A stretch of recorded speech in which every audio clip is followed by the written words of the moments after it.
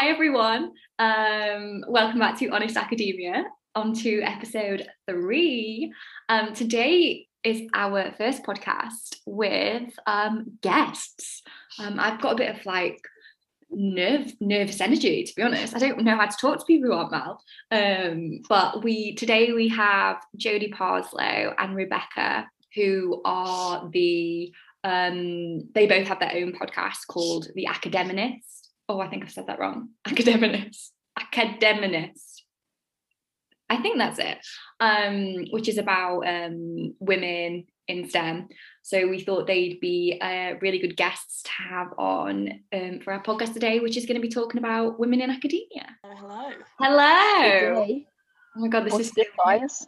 Sorry, I just realised that just probably came out from nowhere. I have a habit of doing that. That's okay. We wanted to record us admitting you because I'm a bit nervy because we don't do guests. Do you know what? I was just saying to Rebecca that I'm nervous because we are the guests. I wasn't nervous at all. I'm like, bring him. Let's go. Mal's got it. Yeah, I was saying I don't actually really know how to talk to people who aren't Mal on a podcast setting. So we'll see how this goes. So welcome, guys, to Honest Academia. It feels weird. It feels like I should have said welcome. You know how we're saying welcome when we normally introduce the podcast? Obviously, it's different now because we've got actual people to talk to. So yeah, this is exciting. But this is a very chill podcast. It's basically we're going to chat and omit things that are maybe inappropriate and keep the rest so everyone can hear. Sounds good. Awesome. We figured that we would start our session together since we only have 40 minutes being on Zoom and whatnot, by just explaining, by just like sharing what our week has been like or our day, sort of just get into the flow of things. Okay, Jodie, why don't you go first? Oh my word, really? You know what happened. Oh yeah, and you could tell everyone about the centrifuge. Was that today? That was yesterday. It actually worked today. I didn't break anything today. I was gonna say, have I missed you like destroying the lab today or something? Oh, Rebecca, I left the lab at like 3:00 yesterday because I was just done. I was done. Basically, so I had this like fear of the ultracentrifuge when I was trained to use it, and I made a joke reel about it that went viral about this kind of like fear using the ultracentrifuge, not balancing it properly, it going through walls, all those kind of like stories that you're told during training, which doesn't seem like the correct thing to be telling people. But anyway, and I was using it and everything was fine and it was great. And then yesterday I went to use it and I went to take my samples out afterwards and I was literally like, where's the tube gone? I can't see the tube. And the tube was at the bottom of the bucket and it is completely collapsed in on itself. So I lost my samples yesterday, and basically I managed to prise out one of the tubes, and it's literally just like folded. The other tube is still in the bucket and I've had to leave it for one of the technicians to try and pry it out. We were like poking it with like scalpels, like forceps. We were like, what else can we shove in there? I was like a biro, like trying to get it out, and it's still stuck in there. I saw it there today. So yeah, that was my day yesterday. It was a little bit better today. You know, I didn't break anything today, but I'm still like, yeah, I don't know. I'm scared to do anything new this week. It's good that I'm not doing the dissections this week because I feel like that would go wrong. I feel like you've left your mark on the building. Like, what if that's still there in like 10 years to come and they put up like a plaque or something? I don't know. Or a sign saying, yeah, please be very careful. Yeah. Oh, I've put a little stick-it note saying, I'm sorry, sad face. I felt really bad leaving it for someone else. I was down there for quite a while, you know, seeing what I could grab to try and prize it out. And then one of the technicians was like, oh, if you've got stuff to be doing, it's fine, just leave it for me. And I was like, no, I'll try. And I tried for like another half hour, and then I was like, I'm not going to be able to get this out. It literally like suctions itself to the inner wall. And so yeah, I just left a little note saying, I'm sorry, sad face, and it was still there. So I don't use equipment like that. Is that the big thing that spins around? Yes, it's like a giant tumble dryer, basically. The evil tumble dryer. What do you use it for? Is it just using samples? Yeah, so I'm using it to basically separate out vesicles that contain my protein of interest. So it just spins it really fast and then pellets the stuff that you need at the bottom. So yeah, and then the stuff that I needed at the bottom was covered in collapsed plastic tubing. So that's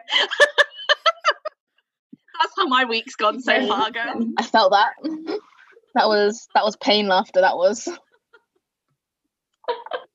It was fine.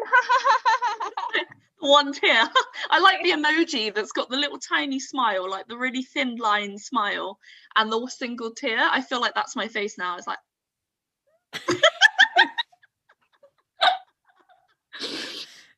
Oh, I saw that you did another reel about the karma of the centrifuge. I couldn't. But I've realised now, a couple of people have commented, and my fiance actually said I look like I'm sneezing in that video. So, like, to be fair, I didn't know what you were doing. I was like, is she dabbing? Is it called a dab? I don't know how to do it.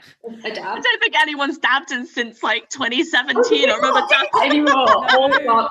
I'm obviously not down with the kids. My sister's 15 and she confirmed that no one dabs anymore. Oh wow. So that was Jodie's week. Love that. Rebecca, do you have anything interesting to report?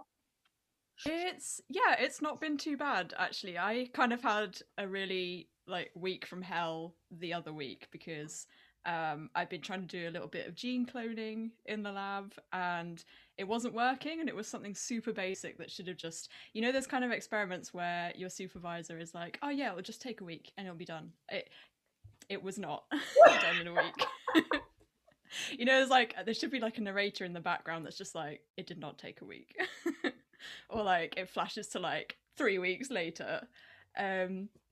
But yeah, so I kind of had my week from hell the other week where I was just constantly chucking bacteria on plates, trying to get them to grow.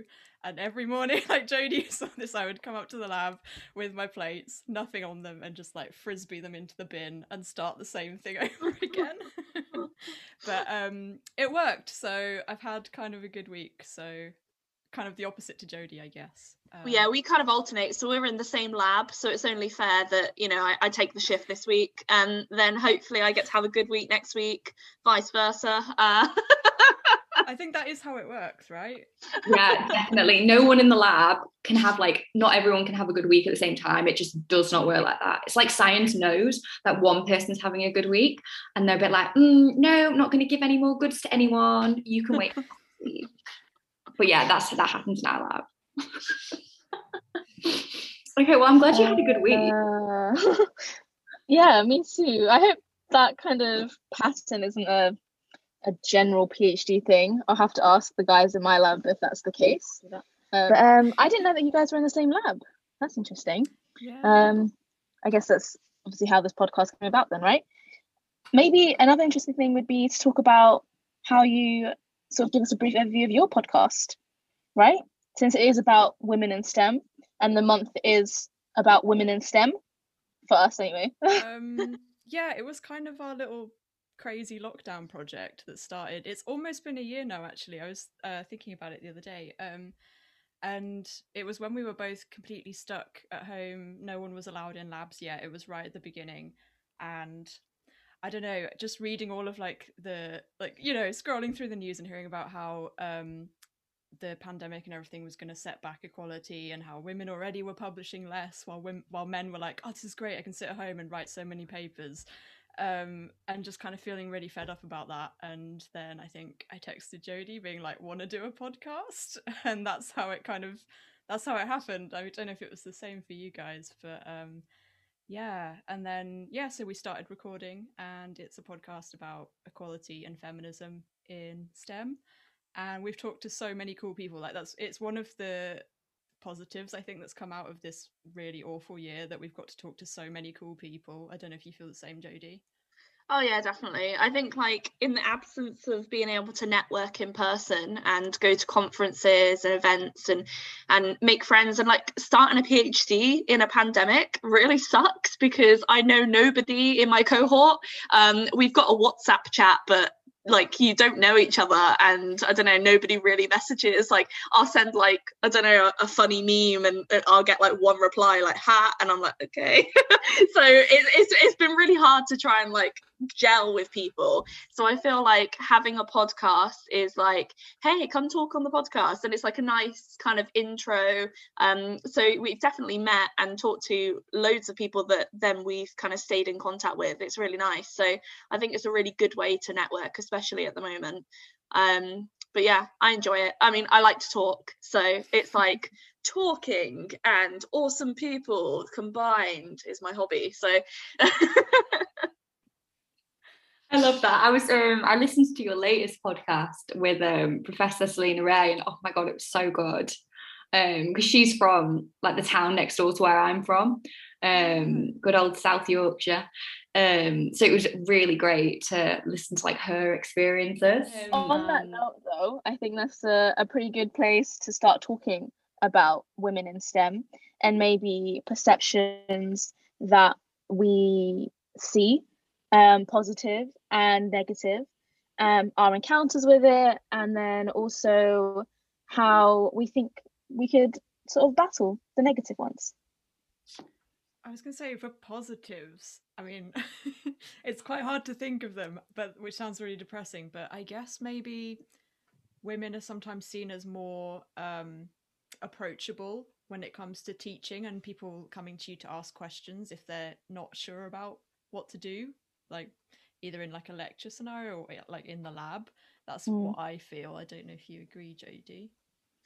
Yeah, I think so. I think that's like a double-edged sword though, because I feel like that's why maybe the workload divide isn't equal, because you know, women put more time into things like mentorship, because they're approachable, and because mentees, you know, come, like I get a number of messages on like the Instagram, can you help me with personal statements, can you help me with this, can you help me with that, and it's like this additional kind of workload that maybe our male counterparts are not having to kind of do. So I do think that can be a negative, but yeah, I think like as far as kind of mentor schemes and helping each other, and just like the PhD community kind of vibe that I get from women that are working in science, I definitely get that more from women, non-binary people working in science than I do from the men that I know that are doing PhDs and things like that. So but yeah, definitely the like being approachable, but not so much for like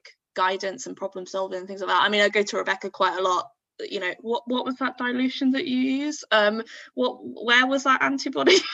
You know, I do go to her a lot, but I think also just on the basis that you're able to moan about your day, like I think that's really important. And I think that women tend to be a little bit less judgmental. Like I can say to you guys that I completely lost all my samples yesterday, you know, and it went wrong, and you won't think I'm a bad scientist. Whereas I feel like if I said that to some of the guys that I know that work in the lab, and I said, oh, I made this mistake, then they might be like, she's not very good at that, you know. So I feel less judged basically by women in this space.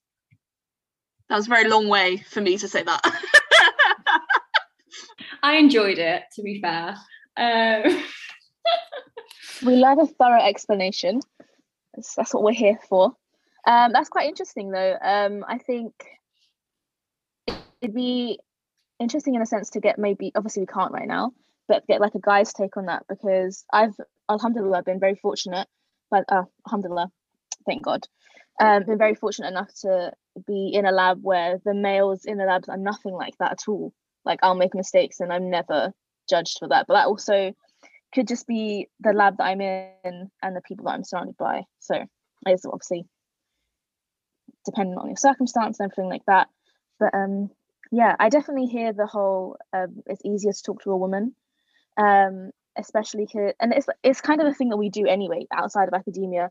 We share what our days are like, and obviously that would spread to the women in STEM, and so it's nicer for us to be able to sort of express our concerns, even if it's like menial things or something quite big. Like I'm trying to think of anything that's positive about being a woman in STEM, but like Rebecca said, it's quite depressing, so I'm like, I think maybe that you can be a role model for someone else. I guess that could be it, because I mean, I don't know about anyone else, but I definitely didn't know I could be a scientist when I was at school.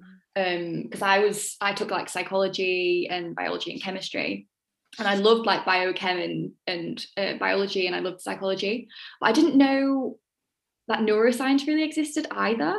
So going back, I probably would have chosen to do neuroscience, but I ended up doing psychology, but loved psychology anyway.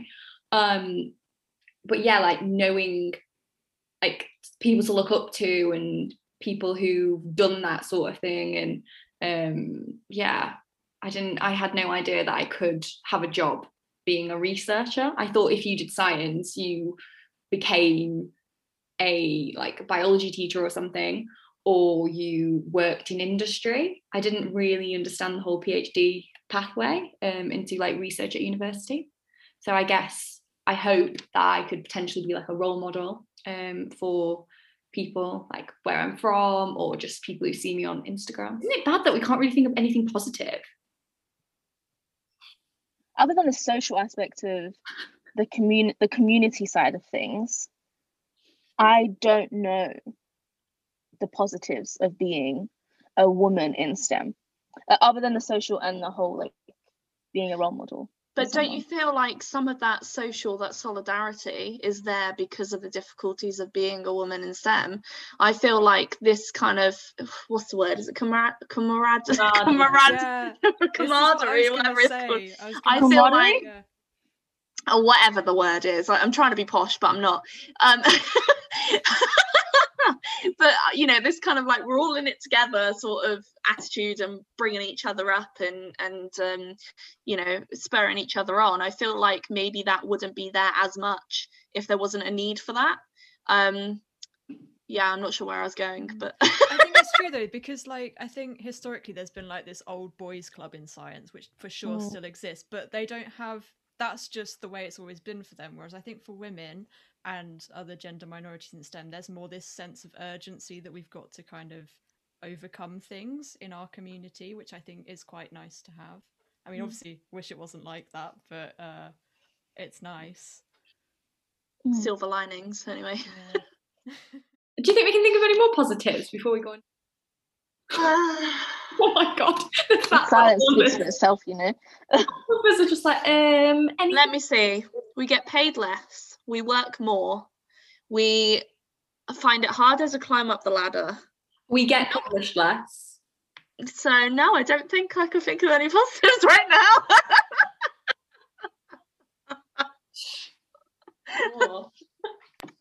I thought your story about your Instagram reel was quite interesting, Beth, because I think there's this thing where, and I'm sure it affects men as well, but I think particularly for women, where if you're a woman and you're a scientist, you kind of can't be your whole self outside of science. You have to be like quote unquote respectable, and there's this whole idea of you fitting into this scientist box where you're super serious, you don't wear makeup or whatever, and you just sit in your lab coat all day and just have no fun. So dumb. Yeah, it's like you're put into a box. I think that exactly what you said, Rebecca. They try and put you in this box, and if you don't fit into this box perfectly and wonderfully, you just get hate for it, or like, oh, you can't be a scientist, or you must not be very good then. I think I mentioned a paper ages ago on my Instagram, and it was about, let me try and think about it. It was about women who do like science communication, I think, or who publicly present their science. And they'd got other women to discuss what they thought about those women. And most of the words that they used to describe them were like all negative, really. And these were coming from other women describing these women, which I thought was quite interesting. But yeah, exactly. Like if you don't fit into that box, then you can't be good, when really we're all multifaceted human beings. Can't just be one thing, can you? Yeah. It's kind of this mad idea as well that if you have other interests outside of science, you can't be that passionate about science. And this whole idea that being like tied to the lab all the time is like a measure of how passionate you are about it, which is just, it's mad. But like I thought that was true as well, and I've kind of spoken about this, and I think that, it's the belief that everything else in your life needs to be on hold while you're completing grad school, while you're doing your PhD, whatever. And there's always the next step, right? Oh, I'm just going to get my degree. I'm just going to do my master's. I'm just going to do my PhD. Oh, I just want to get this far in my career. And I think there's always the reason to kind of like focus 100% on that pathway and let other things kind of like slip by, put other things on hold. And it's something that it only over the last like couple of years really that I've started to think about how, you know, you need to treat, I definitely treat my PhD like a job. So I think it's like it's easier that I've come from being a research assistant where I would kind of treat that as a 9 to 5 job, and then come into like being a PhD student and trying to see them as the same thing or trying to treat them in the same way. Because I think things like trying to manage a relationship and like planning on getting married and like wanting to have a family and all those other things that you would do in any other job, I'm trying to make sure that I'm not kind of like neglecting those things as well. And I think that's definitely harder if you're a woman or if you're a person that wants to go and have a family and have children, because it's always something in the back of your mind. And I know we've spoke about this before, but like I feel like there's never going to be a right time for me to kind of like have children or have a family, because if I was a man, then I wouldn't have to take a massive chunk of time out of my career. It wouldn't really affect the way that I progress. But because I'm a woman, I really need to think about how to limit the impact that's going to have, that time out's going to have. And like I've heard some people like talk about whether they think the pay gap exists or not, and whether it's just a reflection of the confidence gap, even though we're there with the report. Like, this is the report from this year. This is a 17% pay gap. There is a pay gap. This is the pay gap. And they're like, does it exist? And, you know, some people do say, is it just because women have children and you know, take more time out of their career? Is that why they're not being paid as much? Because they're not at work as much, blah, blah, blah. And it's like trying to like justify these things. So I do think they go hand in hand. But I don't think it's fair to be like, oh, it's not the confidence gap is a real thing, the pay gap isn't, it's because women have children. It shouldn't be that way. It should, you know, there's like the blame gets put on the women. It's like, oh, you like these things, you not being able to succeed even though you want these other things in your life, that's on you. You're just not confident enough, instead of it being the whole system's not designed to accommodate us to succeed like that. And it needs to go in the bin. I like how you said, Rebecca, about the whole system's just not designed to accommodate, because like you mentioned it, science used to be that old boys club when they didn't have to think about people taking time off to produce another human being out of their own bodies.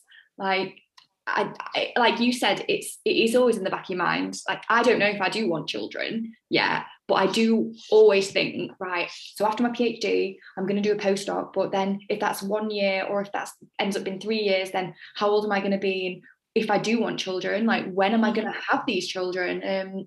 Because I will have to take time off. And it's not just the taking the time off. You don't just go back and everything's the same as it was. Like, with science, things progress so quickly. There'll be new techniques to learn. There'll be probably new systems or programming languages that the lab might use. And you end up being so far behind that I can imagine it can be quite difficult to kind of feel like you can catch up. And then also, can you imagine like doing the amount of work people do for PhDs or any job in academia, and then going home and supporting this small human?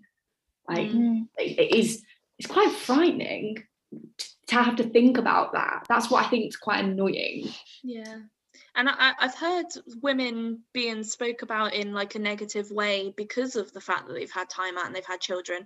I remember when I was applying, so about a year ago, when I was applying for a bunch of PhDs, and there was one PhD that I was really interested in. It was a female PI, and she's brilliant, really love her work, and I had like a one-to-one chat with her.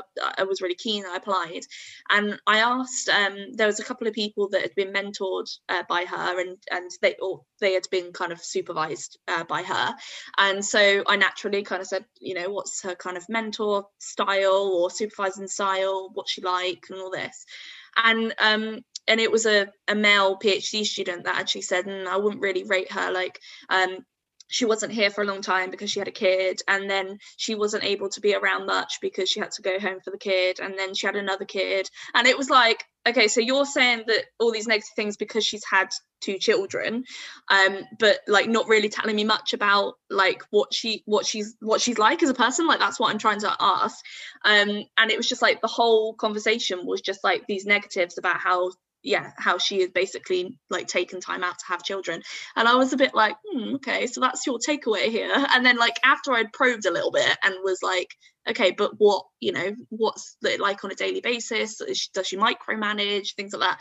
Actually, they had a lot of positive things to say about the way that she like teaches and you know, manages what they're doing.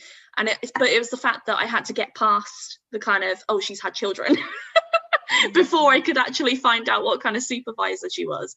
So that was something that I thought, oh, so even if I stay in academia and, you know, I do well and go on and want to have my own lab, is that something that is going to be looked upon negatively if I also want to have a family? Is that automatically going to make me less desirable as a mentor, you know? It is really interesting because when you think about it in any other job, would anyone even question anyone having children? Like a teacher, obviously it's quite a heavily female profession, but no one would even question them going off and having a baby. Like a nurse, I don't think, again, heavily female profession, I don't think they would. Again, this is my own opinions, but in academia it does seem that, like I say, because it is that old boys club, I guess it is slightly changing, but obviously there's still a lot more work to be done. It seems as if, like you said, that's what comes up first, when actually it's their skills that should be coming up. I've totally heard horror stories of people going for postdoc interviews and being asked if they're going to have kids, which 100% is illegal. And if anyone asks you that in an interview, report them to HR, because that's illegal. You can't do that. And the fact that it's still happening is like, it's horrendous that people will consider not hiring you on the basis that you might be a risk of going off and having kids, you know? Yeah. Definitely some negatives. Yeah. One thing I would like to mention is on Instagram today, one of our friends, Kimberly, I don't know if she prefers Kimberly, I'm going to call it Kimberly, or the Path PhD as her tag is known as. I'm going to call it a tag. She posted about, she's getting married, and it was about the concept of like changing your name. And it sparked some really interesting discussions about name changes, like for women, because it usually does affect women, and about how that would affect your career, because obviously a lot of people do start off with one name, and then if they get married and they choose to change the name, it can affect kind of not their reputation, but obviously if you've got quite a few citations with one name and you want them to change, like what's everyone's like feelings about the whole name change? Would you I'm a big advocate for not changing your name, but that's not purely on an academic basis, it's on a personal basis. At an Islamic standpoint, women don't change their name in Islam.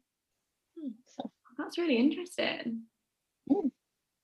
My personal like gut instinct is that I'm not a fan. It just feels kind of like icky. Like, if I'm totally fine for other people, do whatever you want to do, whatever is good for you, but it's not for me, I don't think. But one thing I find really interesting, actually, I think Jodie, you might be the perfect person to ask about this, is how you combine potentially changing your name after getting married with your title once you've got your PhD.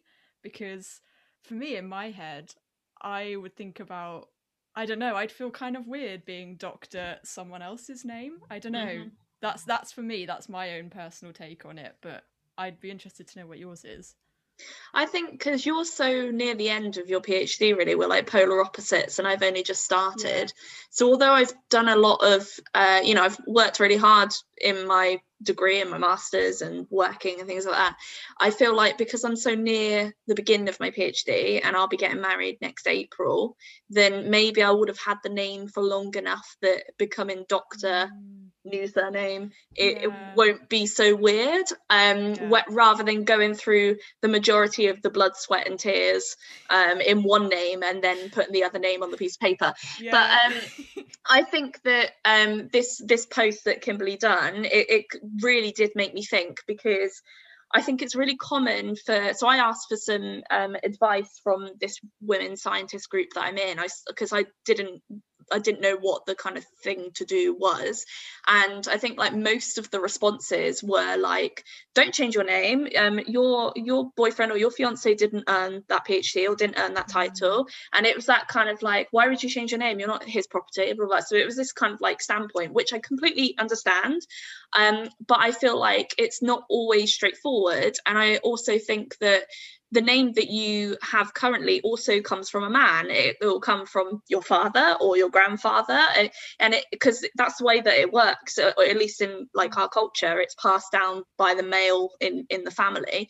So I think that although that's what you've been known as most of your life and that's your identity, it doesn't mean that it's free from kind of ownership of a man. So I think that sometimes that kind of comment alone can be a little bit like, I don't know. For me, I don't like my current surname. I don't speak to the family who owns that surname, so I feel a real kind of disconnect with the name that I have, and I've been kind of itching to change it.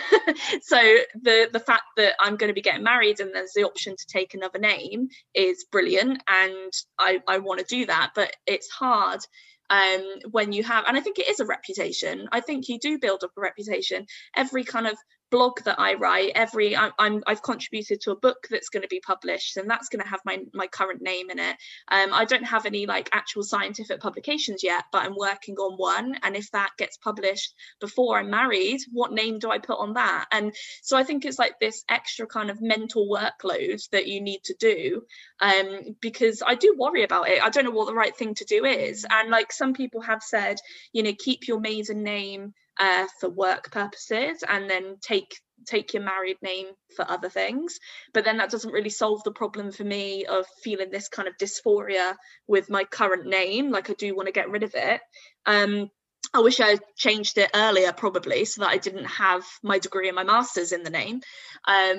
But yeah, so I think it's a much more complex thing than what I initially thought. And that's what I think was so good about this post, because it sparked this conversation whereby pretty much everyone had like a different viewpoint and a different reason for changing their name, keeping their name, combining their name, whatever. So I think it's a really complex thing. And through this, I've kind of found out what ORCID is, which I think is great. You can get an ORCID ID so that it doesn't matter, you know, and it's the same for trans people as well. If you're going to be changing your name, there's a way to link up your publications.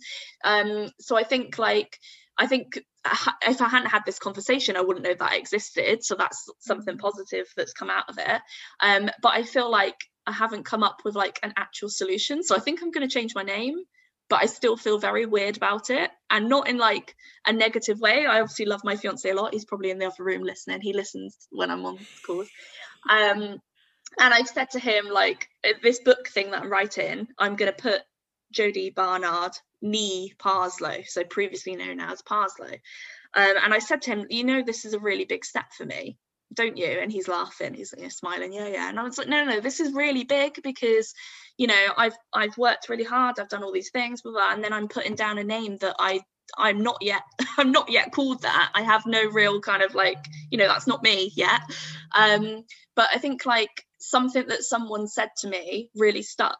And it was that, yes, you've worked hard for all these qualifications and for your career, but you've also worked hard for this relationship. It's hard work to keep a relationship going alongside doing something like a PhD.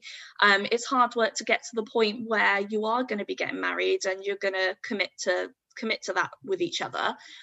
So I think that should be worn as a badge of honor as well.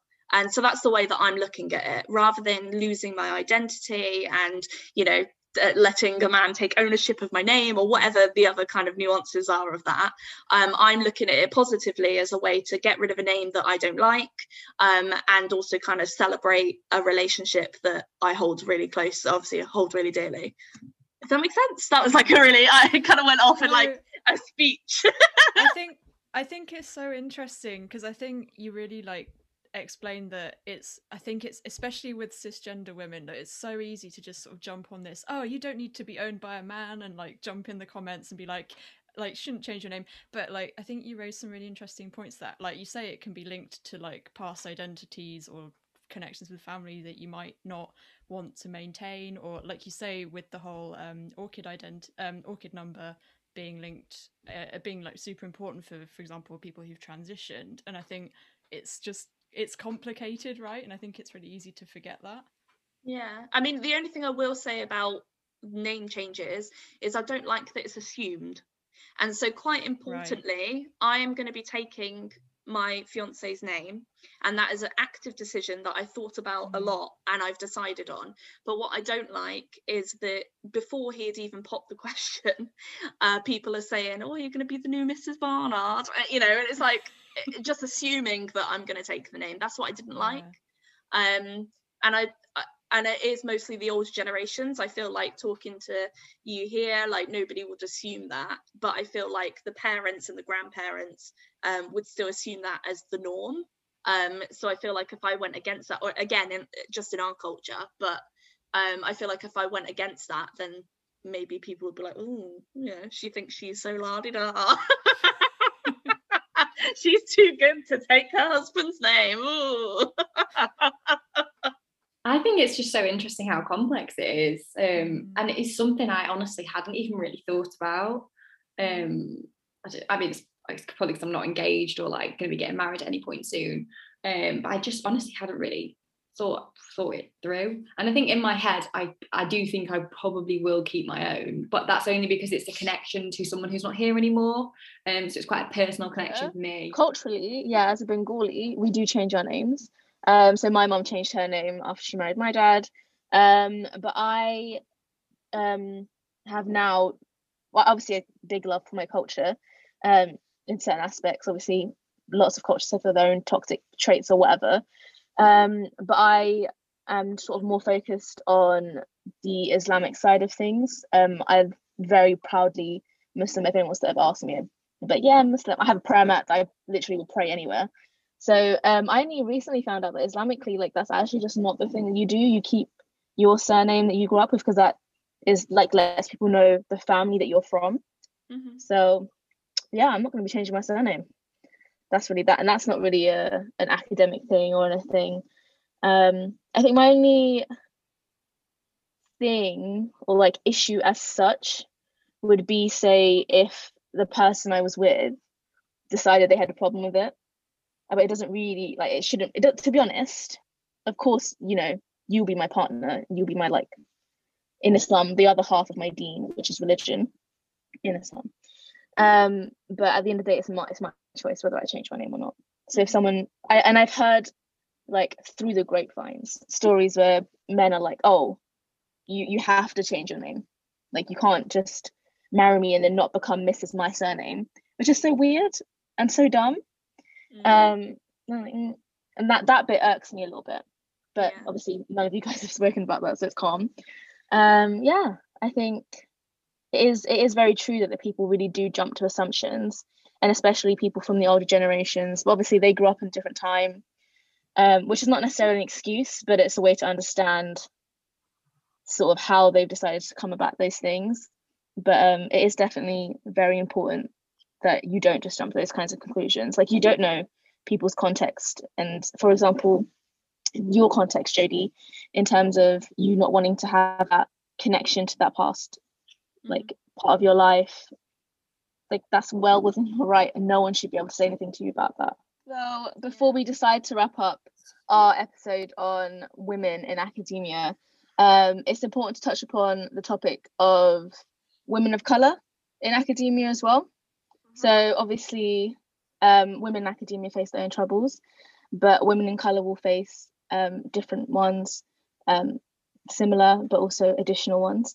And I wanted to get you guys's, since, you know, you're all Caucasian, if I am correct, your views on how, you know, have you noticed anything? Are you aware of things about like that women of color might have to deal with, like say such as myself, that you could obviously assume none of you, bar Beth, know me that well. I personally, just so you know, am Bengali, and 100%, but born and bred in London, and have been fortunate enough to have a very good time in academia, have been surrounded by amazing people, but I am not a monolith. I don't speak for my entire ethnicity or even the bracket of women in color in STEM, and I wish I could, to be honest. I have had a really, really good time in academia, but so I just wanted to get your sort of, like, what do you not feel, but like, how do you maybe see women of color in academia? Are there things, and this is a very open, honest podcast, are there maybe things that you're not so sure about that you could ask me and I could maybe give my 2 cents on? Or are there things that you're like, how can I be better as an ally, say? It's so interesting, and I think I it's probably the same for you and Beth, Jodie, when I say that even in the last year alone, I've kind of learned so much that really should have been on my mind a lot more, as someone who kind of champions equality and women in STEM in particular. I think it's so easy to fall into the trap of white feminism and focusing on that in STEM.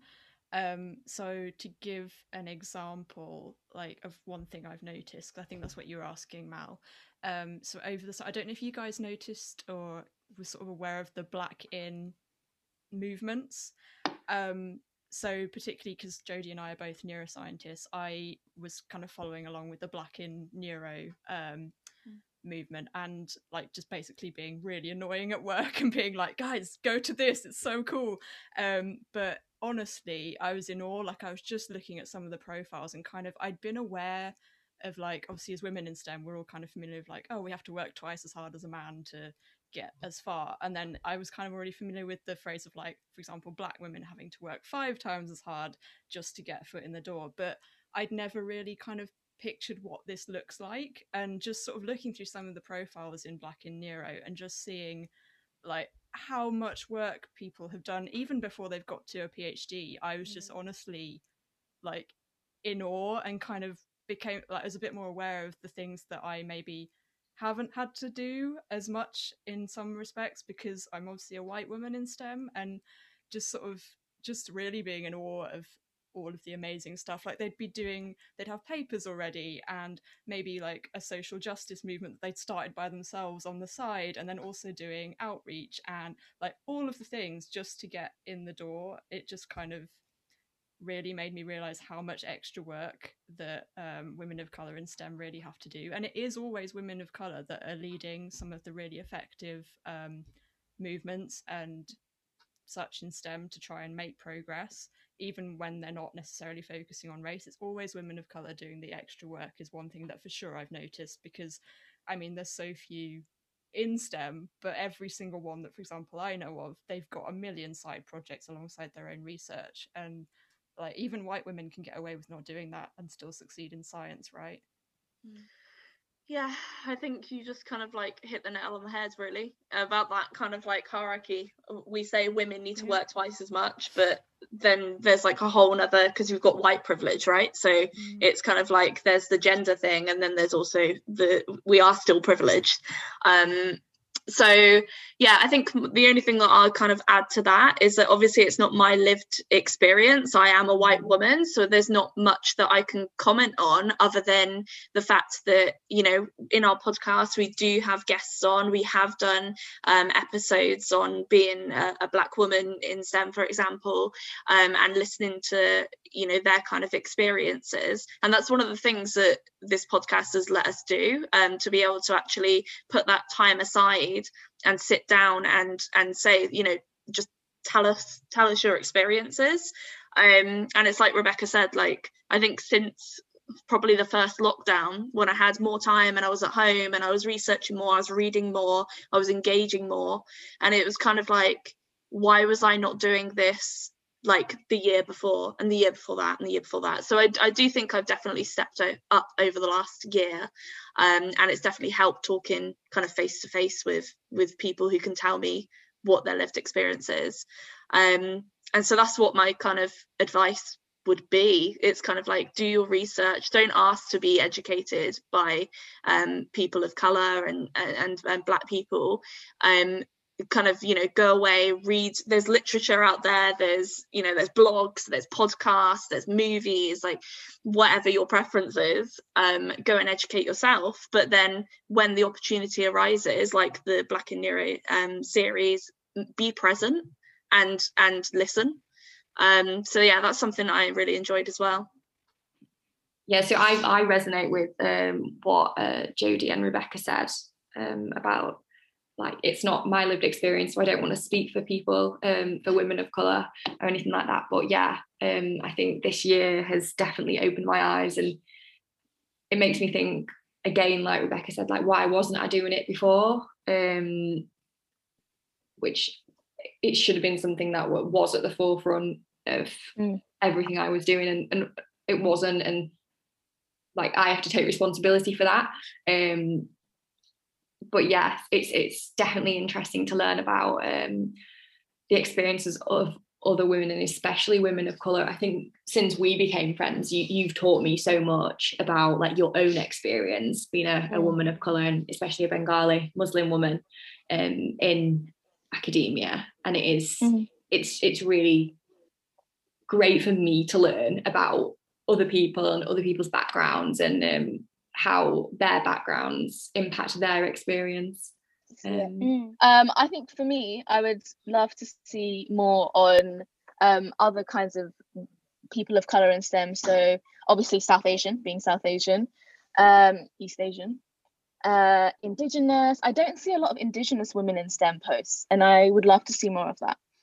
I think also a lot of something that's really on my mind as someone who is a woman of colour in STEM is how I would decide to change things as I go up in, hopefully, inshallah, go up in academia in terms of ranking, and how I would move things like that on. I think a big part of me wants to have like a huge proportion of my life. Like, I'm not going to be the only person in academia who, say, studies brain stimulation and social perception.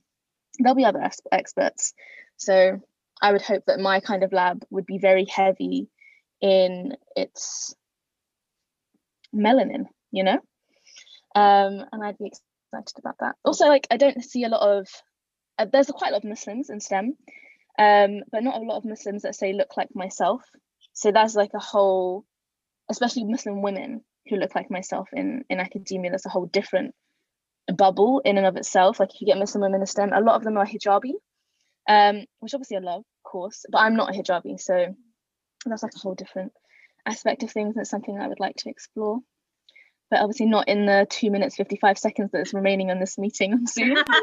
Yeah, but like I said, I'm very blessed, alhamdulillah, to not have had any backlash in that sense, or at least nothing that I've internalized. I think my only fear with doing a PhD was if I was to leave the lab that I've known since my undergrad, I would potentially be going into a lab that would find it weird that I would literally just stop what I'm doing, go to the bathroom, come back with a wet face, and still whip out a prayer mat and start praying in the corner. But yeah, like I said, very, very lucky. Very, very blessed. Big shout out to Vanity Lab. Oh my gosh, we have less than a minute, everyone. So I'd just like to say thank you so much for coming on here. Yes. We really appreciate it. Thanks for being our first guest. Wow, yeah, I know. Anything you want to leave the people with? Leave the people with the closing remarks. Closing remarks.